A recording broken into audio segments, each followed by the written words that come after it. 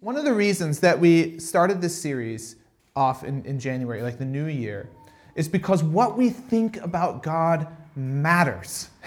What we think about God matters immensely. Who we think God is of the utmost value because it's going to direct our lives. It's going to direct the way that we see God. And again, I think I said that last week, and it's kind of like, well, yeah, no kidding. But I think it's something we don't necessarily think about. We each have, when we say the word God, when I say, I believe in God, that means something to me. And you know what? We live in a culture where I think we can't necessarily take for granted that when we use the word God, we all agree on what that means. For somebody, it may mean somebody who's ready to, up in the sky, just ready to be angry and to smash them. Another person may have in their mind this idea of like, you know, the permissive parent that just kind of lets me do whatever I want. And, you know, the whole thing is like, hey, do whatever you want as long as it makes you happy, right? You may have that idea. Or like, we may be somewhere in the middle on that spectrum. But when we use the word God, I don't think we can necessarily assume always the same thing. I think it's important then that we come back to the text that has been given to us, I believe with all my heart, by God. And in the text of Exodus 34, verses 6 to 7, we find the place where God reveals his character, where he says who he is. And so, hey, if we want to learn about what God is like, what better place to go than at the place where God reveals to Moses for the very first time, in the most full way, who he is. And God doesn't start by saying, I've got brown hair and hazel eyes, and no. Like God starts to give it by giving character, right? Who he is. We just sang that song. The Lord stood before him and proclaimed. The Lord, and we talked about that idea, Yahweh.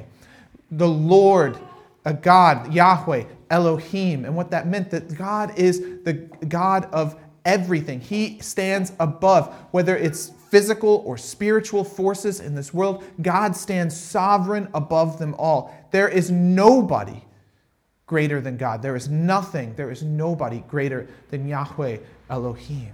And then we talked about then this idea that this God, though, he is compassionate and merciful. Yahweh is compassionate and merciful.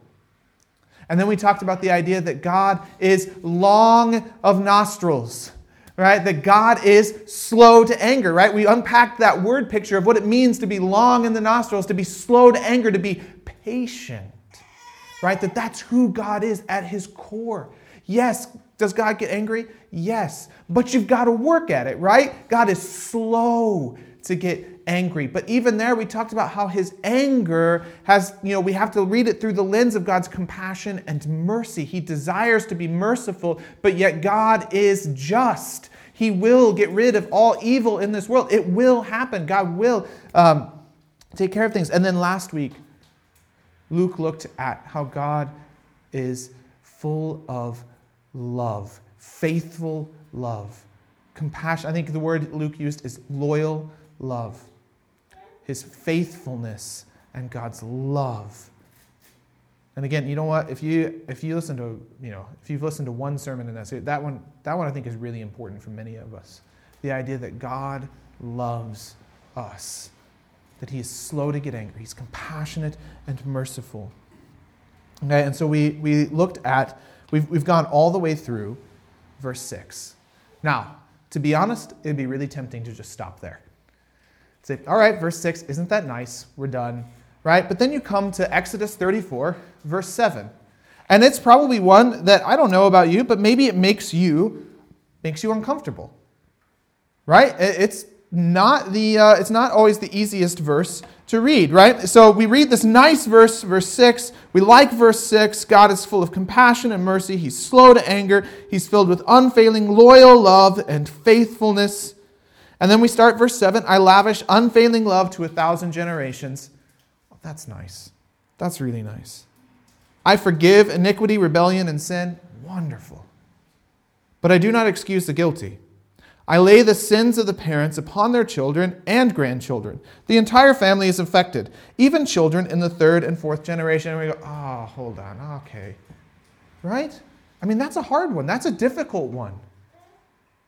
And so I think when we come to this, like we can have this temptation to just kind of go, maybe we just won't talk about that part. We'll just kind of leave that one be. We'll just focus on the attributes that I like. Okay? And here's what I was thinking about. There was a guy in American history, a famous man by the name of Thomas Jefferson.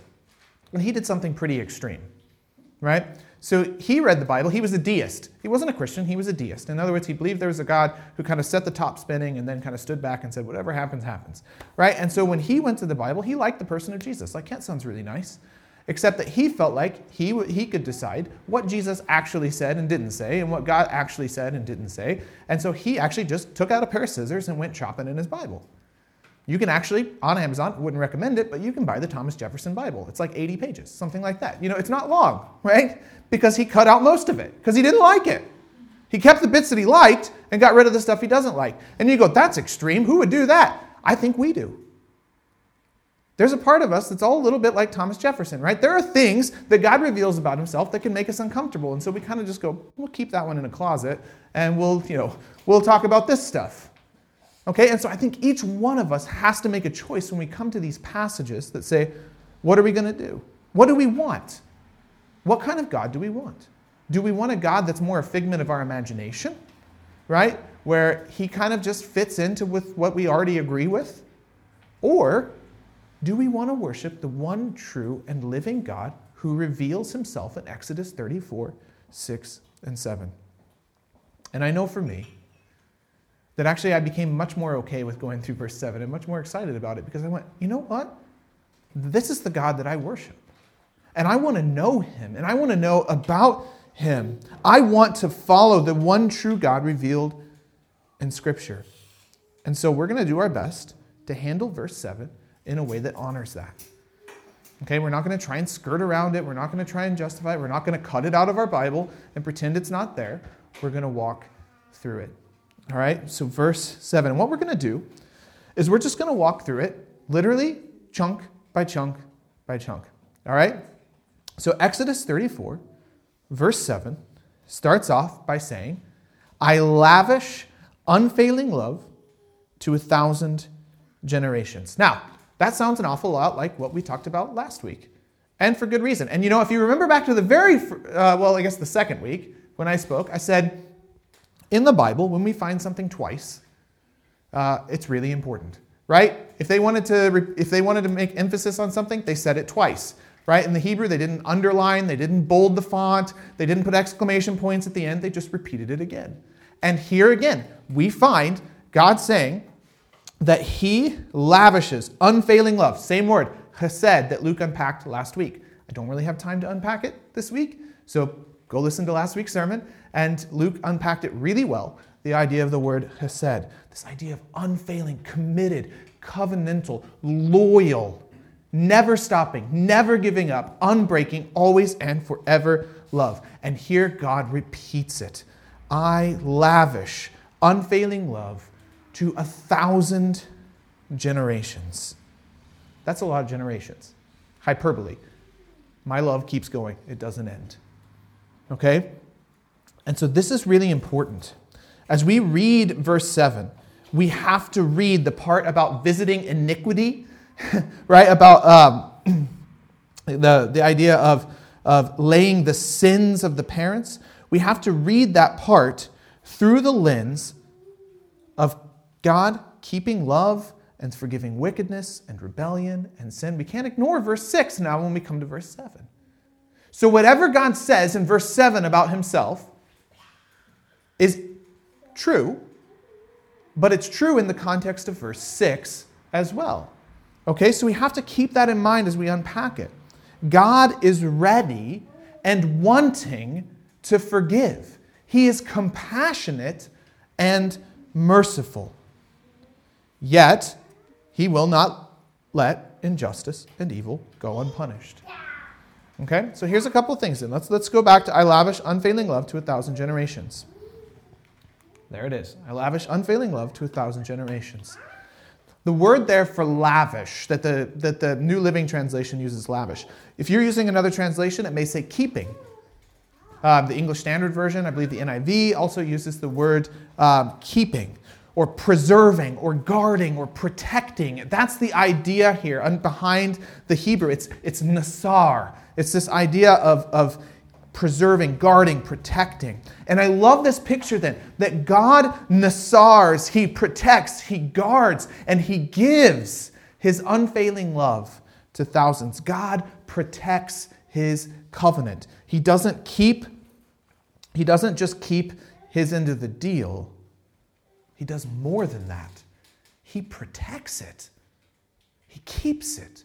He lavishes it. Right? And we see that all over the story of the Bible. Human beings rebel, but God remains faithful, loving to the people who run away.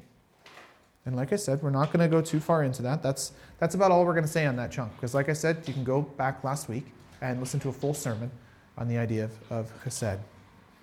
But as we move forward, it says that God forgives iniquity, rebellion, and sin. God forgives iniquity, rebellion, and sin.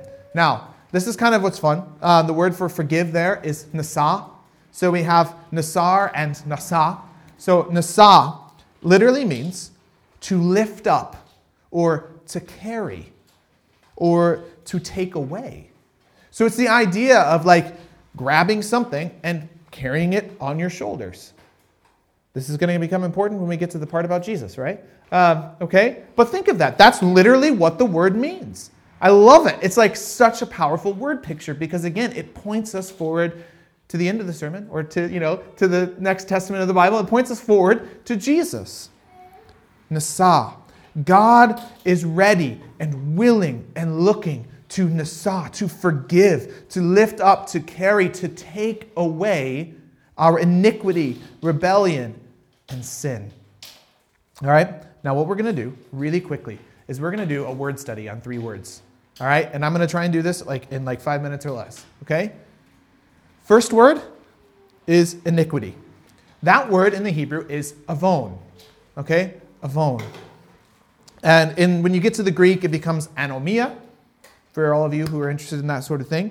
But it literally means guilt or sin. It literally means, it's translated either iniquity, sometimes it's translated guilt, sometimes it's translated sin, okay? But literally what the word means is to bend out of shape, to take something and to bend it out of shape, right? I don't know if you ever did this as a kid, or maybe one of your children have done this. They take a spoon and they just kind of bend it out of shape, right? You make it into a U, right? That's the idea, okay? It's taking something that's supposed to be one way and then bending it into something else, to bend it out of shape. It's crooked behavior. Often it's described in the Bible as crooked behavior.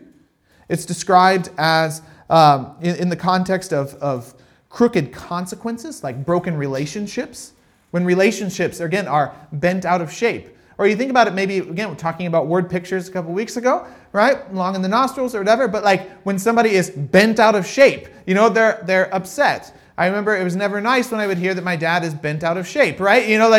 He was upset about something, right? So it's this idea of broken relationships. Sometimes it's revenge. Sometimes it's retaliation. It's taking the way the world is supposed to be and bending it out of shape. That's avon, all right? So that is iniquity. When you read iniquity, that's what you need to think about. It's the idea of taking something, bending it out of shape, all right? Taking it the way it was supposed to be and twisting it, changing it. All right, the next one is pasha, and that is rebellion, translated rebellion. Sometimes it's translated transgression. Sometimes it's translated trespass. Okay, but here it's translated as rebellion. But pasha, and when you get to the Greek, it becomes paraptoma. But it carries with it this idea of violating a relationship of trust. Okay, and maybe you have been pasha'd against, right? You know what that feels like. You know what that's like, right? And so the Bible describes that as rebellion, and it says that human beings have pasha'd against God, that we have rebelled. We have violated a relationship of trust with others. So here's a place to think about it. Romans chapter 5, Paul is talking about, he's comparing Jesus and Adam, and about how Adam sinned, but Jesus has come and reversed that, right? That Jesus has reversed the curse. And the word that Paul uses there is paraptoma. So he talks about how he describes how Adam's sin was paraptoma. Adam's sin was rebellion. And when you read the story, when you go all the way back to Genesis 3, what happens? They choose not to trust God. Adam and Eve choose to say, God, I know you said, but this talking snake over here said something else, right? They're like, and the apple, the fruit looks good. They violate the relationship between them and God. And the thing that Paul is doing there is saying, actually, Jesus comes to set that relationship right. But the Adam's sin was paraptoma. It was pasha. It was rebellion. Okay, and the final way is actually probably the way it's called hamartia in the Greek, or chata in the Hebrew. And what it means is literally missing the mark. It's always translated sin. That's the way it is. It ends up being translated sin. We find it a lot in our Bible, but it's the idea of missing the mark. So the way you have to think of it is like target shooting, right? You've got a bow and arrow, you're out target shooting, right? It's like a bullseye, okay? And you are to hit a bullseye. And if you don't, or if you're playing darts, you're at the pub, you're playing darts and you don't get the center, right? You miss the mark. Anything but the bullseye is missing the mark. Even if it's close, still miss the mark, right? So it's this idea that there is a way to live, and when we go our own way, when we live in rebellion against God, when we live out of shape from the way we were supposed to do, we miss the mark. But what's the mark that we miss? It's true humanness. That's what the Bible describes as missing the mark. True humanness, being what you were always created to be, going your own way, rebelling against God. God says, live this way, and you say, no, thank you. I'm going to miss the mark, right? I'm not going to live that way. So sin in this way of looking at it is dehumanizing. And just brief here, just a side note, this is free.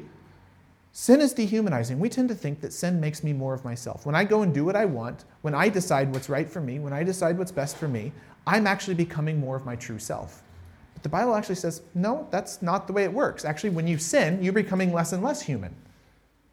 That actually, true humanness is found in following Jesus as the one true and living God. And when you do that, you find your created purpose. You find who you were always meant to be. So there you go. Avon, Pasha, Chata. There we're done. We've done our 3-word studies. Here's why it's important. What God is saying here, he's not just repeating himself 3 times for the sake of hearing his own voice. What he does is he says, think of all the possible sins that you can imagine. Think of rebellion. Think of ruining relationships. Think of crooked behavior, injustice, exploitation. Think of suffering. Think of missing the mark. Anything that you could possibly do, I can forgive it. I can forgive it. This is a beautiful truth that God is revealing. You are never too far away from God. Never. You are never too far away from God. God forgives all kinds of sin. Or as I think I have on the slide there, God forgives sins of all type. All right? You have not committed a sin that God cannot forgive. That God doesn't want to forgive. That God doesn't desire to forgive. Because as we've read in verse 6, right? God is compassionate and merciful. God wants, he desires to be merciful. It's who he is. And as we move on to the next one, all right, we're getting closer to the second half of verse 7 here. I do not excuse the guilty. I do not excuse the guilty. What does he mean by that? Because we've just read that, he forgives sin of all kinds, which would make us guilty, right? So what does that mean? Why does he say that? I think what we find is this. Yahweh, God, is forgiving by nature. That's who he is. That's who he's revealed himself as, right? Verse 6 is full of that idea. He's revealed himself as forgiving. Not only has he said he's forgiving, we've already seen God forgiving the people of Israel for their mistakes, right? He doesn't, when they're worshiping a golden calf, things like that, God doesn't destroy them, right? He forgives them. Now, it's not to say there isn't any discipline that goes on there, but he forgives them, right? He says, okay, I relent. I will not destroy you. I will forgive, right? God looks to be merciful and to forgive. He's forgiving by nature, but he is also just. And those two things, it's not an either or. It's something as Christians we have to hold in tension about God. He is both merciful and ready to forgive, but he is also just. And here's where I think it helps me at least to hold this tension, is to realize that there are people in this world who don't want to be forgiven. For whatever reason, they don't want to be forgiven. God is not going to just let the guilty off the hook. And that's a good thing. That's not a bad thing. When you think about the amount of evil that is perpetrated on a consistent basis in our world, many of us live in a little bit of a bubble, and so it seems kind of offensive that God would punish the guilty. But if you're on the other end of that, if you live in a place where there is constant threat against your life for what you believe or the color of your skin or who you are, this is good news that God will not leave the guilty unpunished. That God will set things right. Justice will be done. And that should be an amen, not an oh no. I hope it's not an oh no for us. That should be an amen. Let it be, God. Yes, true. Our hearts should beat for justice because God's heart beats for justice. But there are people who don't want forgiveness, and some of them are pretty decent people. They just either A, don't feel like they need it. I'm a pretty good person. I try pretty hard, so, hey, who cares? I'm not really sinful anyway. What is sin? And in that regard, I can have some compassion on those people, that kind of just go, well, hey, I try really hard. I don't agree. I don't know what's sin, whatever. But at the same time, they're not exactly hungering for forgiveness. So there are those from that end who don't really care and don't really want forgiveness. But on the other end of that spectrum, there are those who know they are sinful and just don't care, right? There are those people in the world, right, that kind of go yep, I do terrible things. Okay, so what? And maybe you've known some of those people. They're not great friends, right? But God's end goal, and this is the thing I think is important to remember. His end goal is a world without evil. Okay, God's end goal is a world without evil. And so what I think we find in this passage as we read, I do not excuse the guilty, is that God's judgment is not about revenge. Remember, slow to anger. God is not vengeful. God looks to be merciful. He wants to be merciful. It's not about revenge. God isn't flying off the handle. God isn't losing his cool. It's about renewal. Right? Because God promises a new creation where there is no more crying and tears and death and sin. All of that is gone. Which means God's going to have to judge the evil in this world. And so his judgment is not about revenge, it's about renewal. I love this quote there's a singer by the name of Andrew Peterson, and I love this quote by him. He says, God is not making all new things, but he is making all things new. Right? It's about renewal. God wants to renew, to restore his creation back to the way he always intended it to be. And that's going to mean then that he cannot excuse the guilty. And so now, here we go. We find ourselves at the second half of verse 7. I lay the sins of the parents upon their children and grandchildren. The entire family is affected, even children, to the third and fourth generations. Now, since we're doing Hebrew word studies, here you go. The word for visiting or I lay or placing or counting, depending on your translation, is the word pakad. And that's what it means. Placing, counting, visiting, laying. And we go, what does that mean? Now, I said earlier, it's really important that we take that within the context of verse 6 and the first half of verse 7, right? The character of God, who he is. And so I think first off, it doesn't mean what it sounds like at first read. I mean, if we're looking at the character of God, it doesn't mean that if your granny cheats at bingo, God's going to punish you, right? That's not what it means. Because you could take it that way, right? You could say, well, oh man, I'm in trouble, Like I'm sure your granny was very honest in bingo. Okay, I'm just saying. Like, do you know what I mean? Like, or even there. Like, let's take a more serious thing. This is not biographical. I'm just making up. My grandfather spent time in prison for murder. Will I be punished for that? Neither of my grandpas went to prison for murder. I'm just, again, hypothetical here. But does that mean I'm going to be, like, God's going to punish me for that? Well, when we come to Deuteronomy chapter 24, Moses doesn't seem to think so. Because in Deuteronomy 24, Moses says, parents must not be put to death for the sins of their children, thank goodness, nor children for the sins of their parents. And all the children said, thank goodness. Those deserving to die must be put to death for their own crimes. So it doesn't seem like Moses would take it that way. So what does it mean? This is where I think there's one of my favorite commentators, one of my favorite guys. Like, I love to read commentaries. Like, that's, if I had glasses with tape in the middle, I would push them up right now. I enjoy, yes, thank you, Chrissy. She vicariously pushed up her glasses for me. I enjoy reading commentaries. The guy Christopher Wright, he's an Irish guy, actually, and he's one of my favorite commentators to read. And I think he's really helpful on this. He says this: instead of describing God as tenaciously vindictive, this passage points out the corporate nature of sin. All right, the corporate nature of sin. So let's just take a look at that for a moment. I think that means for us that we're not going to be punished for our parents' sin or our grandparents' sin or even our great-grandparents' sin. But I think it does mean then three things. The first thing is this: sin has consequences. Parents and a parent's sin has consequences for their children's future.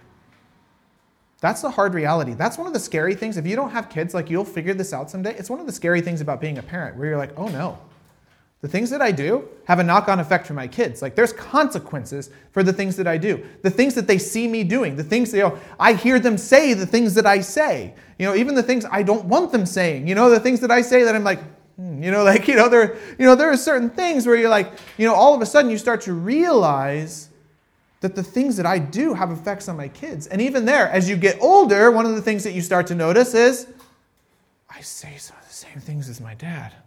Yeah, like, no, I said I would never be like that. I would never be this person. Like one of the things my dad talks a lot.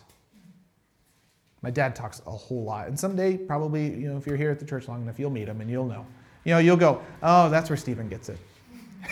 It used to drive me nuts. We'd be like at like the shopping, we'd be in like a line at the till, and my dad's like striking up a conversation with the guy behind the till, and we're all like, Dad, please, there's like people behind us. There's like, stop it. And like, if you've been in the church very long, I talk a lot.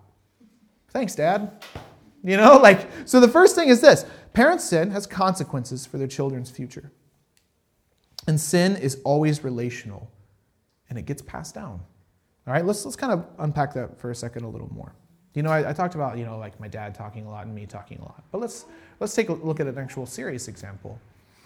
There was a kid I went to school with who, when we were like 10, his family, the police, made state news because there was an enormous drug bust at their house. They were making and selling methamphetamines. Their 10-year-old son wasn't doing that. And when Dad went to jail, you better believe that had an effect on him. Kids are ruthless and mean. And when he went to school, he was punished daily for his father's sins. And then when we got a little bit older, and his mother died of drug-related health problems, he was punished again. That poor guy's life has been defined by the sins of his parents. It's one of those, I don't know any other way to say it. I guess, really, that's it. Our sins have an effect on our kids. You know what? I don't know what your family of origin was like. Maybe you had really good parents and you've been blessed in many ways. See that as a blessing. Thank God. Praise God for that. And maybe you're still trying to work out issues from your upbringing.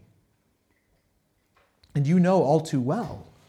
I know plenty of people who grew up missing a parent. It has an effect. Doesn't mean that they didn't turn out to be wonderful people. Most of them I know turned out to be great people. It just means that there's, it's going to affect, like, hey, when somebody goes to be a parent someday, if you didn't have a mom or you didn't have a dad or, or somebody filling those roles for you, you're missing something, right? And so it's one of those things. The way we grow up, our parents, it affects our entire lives. And we know this. And like I said, sin is always relational. It gets passed down. So those are the first two things.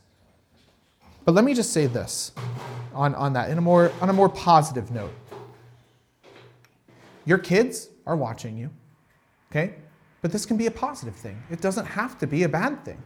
Do you know Deuteronomy chapter 6 puts this in a really positive light and says, hey, parents, take the initiative. Teach your kids about what God is like. Do it at home. Do it when you go and meet as a corporate group. Teach your kids the Bible. It's said in a very positive way. Go read Deuteronomy 6. Like, hey, look, there's an opposite side to this. Right? But it's not just parents. People in this church, all of you, the kids upstairs, the kids who are still in this room, they're watching you.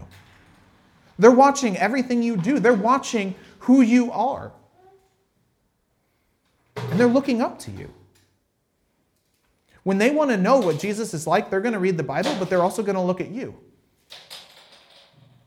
And that should be a positive thing. That shouldn't be a negative condoning thing, right? Condemning thing, right? That should be a positive thing that goes, that's great. Okay, I need to step up to these expectations. The greatest gift that we can give our kids is consistently, not just consistently talking about Jesus, but consistently following Jesus. But when we fail, and I mean when, I don't mean if we fail, I mean when we fail, one of the things that I think is deeply important is that we repent to our children. We seek forgiveness. We explain to them, this is not right. This is not the way. We don't excuse ourselves. We don't make excuses. We don't make, I was just tired and so I lost my cool. No, own it. Let your kids know that you are a sinner who is saved by grace and who is coming to follow Jesus more and more. Right? So let's not hide from our children. Let's repent to our children and lead them intentionally. All right? Let's let this be a positive thing rather than the warning that says the sins of the father or the sins of the parents will be passed down. Finally, this. God will continue to punish sin until it's gone. God will continue to punish sin until it's gone. And I think that's one of the important things that we see in this passage. Okay? You know what? Your granny cheated at bingo. You're not going to get punished necessarily unless your family was banned forever from the bingo hall. Right? You're not going to get punished forever for that, right? God's not going to punish you for that. But if you cheat at bingo, you can't go, well, my grandma was punished for that, so I shouldn't be.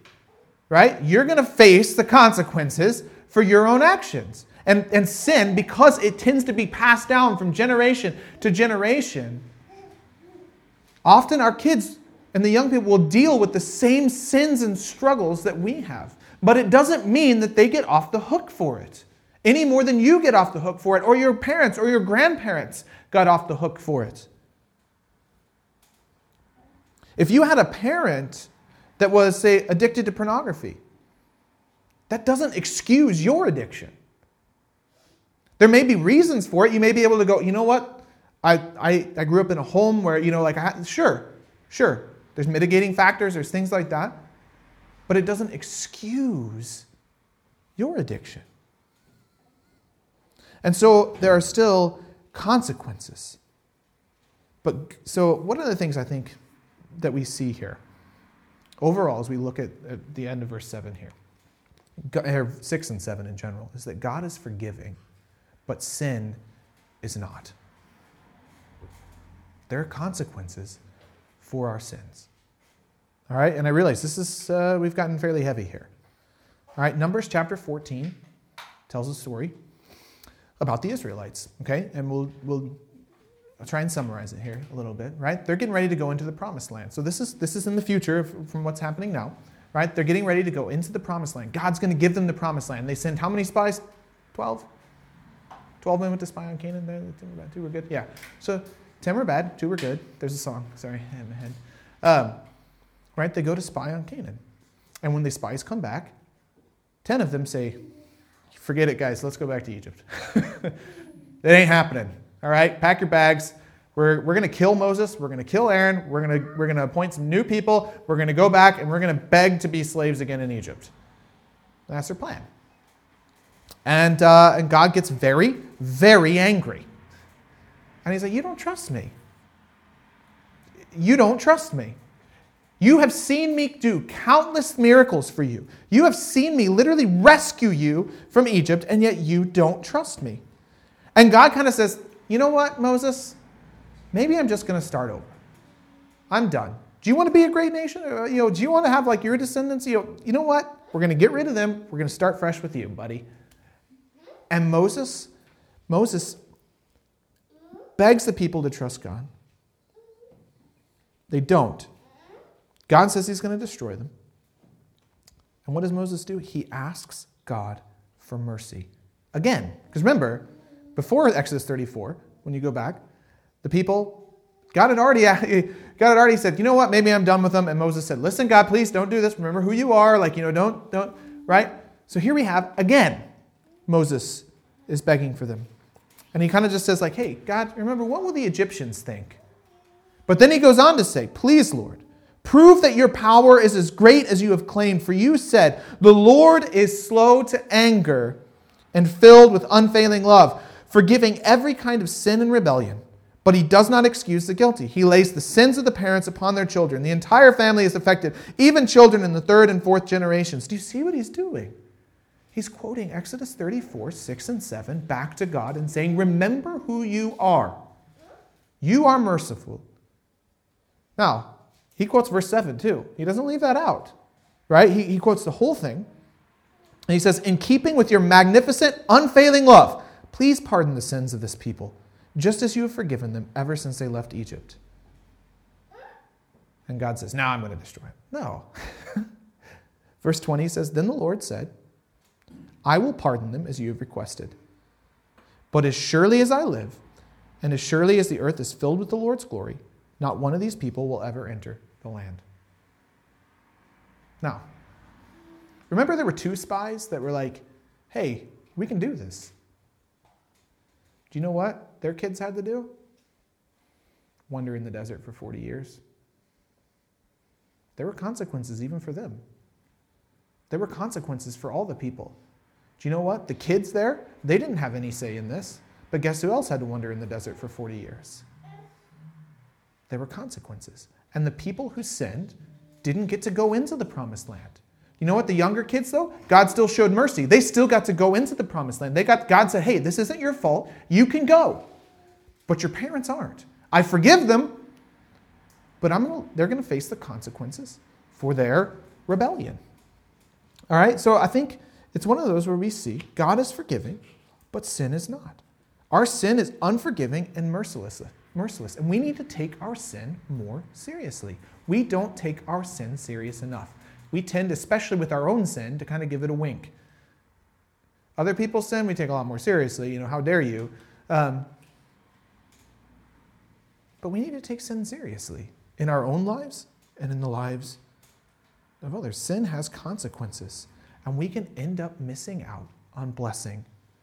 It doesn't mean we miss out on salvation. Okay? I'm not saying that at all. I'm saying that we can end up missing out on blessing in this life because of our sin. And we've probably, again, all faced that to one degree or another. We've lived long enough that we've had people treat us badly. We've treated others badly, whatever. We've seen the deterioration of relationships. We've seen, lack of trust and having to build up. There's all kinds of things that we faced consequences for. But what we see then is that God gives his love to thousands and his punishment to the 3rd and 4th. And this is, I think, important. It's important. God lavishes his love going on and on and on and on and on. You're not going to break that cycle. God's going to keep showing his love. But the punishing sin to the third and the fourth, there's an end. That says, look, this is it's possible to break the cycle. It's possible to break the cycle. Yahweh is just, but he's also forgiving. He can't help but show mercy. There it is. It's who he is. And we see, and this is where we're finishing up here, we see God's mercy most fully in Jesus. We see God's mercy most fully in Jesus. Jesus, literally, going back to that word we talked about in the beginning, nasa, took on it, carried, lifted up our sin. Jesus literally nasa'd our sin when he carried the cross. And the reality for you and me then is that when we repent, and that word is naham, so it's kind of fun, like naham and nasa. And sorry, just a side note, I couldn't help but see it. So when you kind of take the Hebrew and you spell it into nasa, it just spells NASA, like the space agency. And it's just always in my head. That has nothing to do with the sermon, other than I just looked at it on my page and it says NASA. But when we naham, when we repent, right? God nasas. He forgives. When we come to him and we say, I have sinned. I've fallen short of the glory of God. God says, look, I've already taken care of it. I'm carrying it, man. I'm carrying it. Romans chapter 6, Paul says this. St. Paul says in Romans 6:23. Maybe you've heard this. It's a famous passage.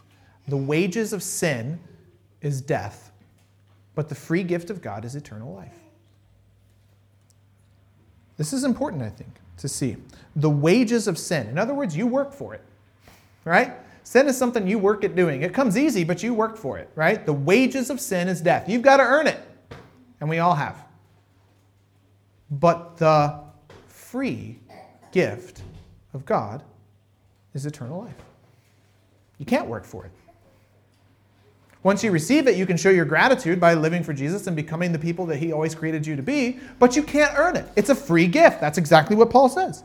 You earn death, but God gives you freely the gift of eternal life, life with him. And Jesus, through his death, carries our sin and its eternal consequences, and he bears them for us.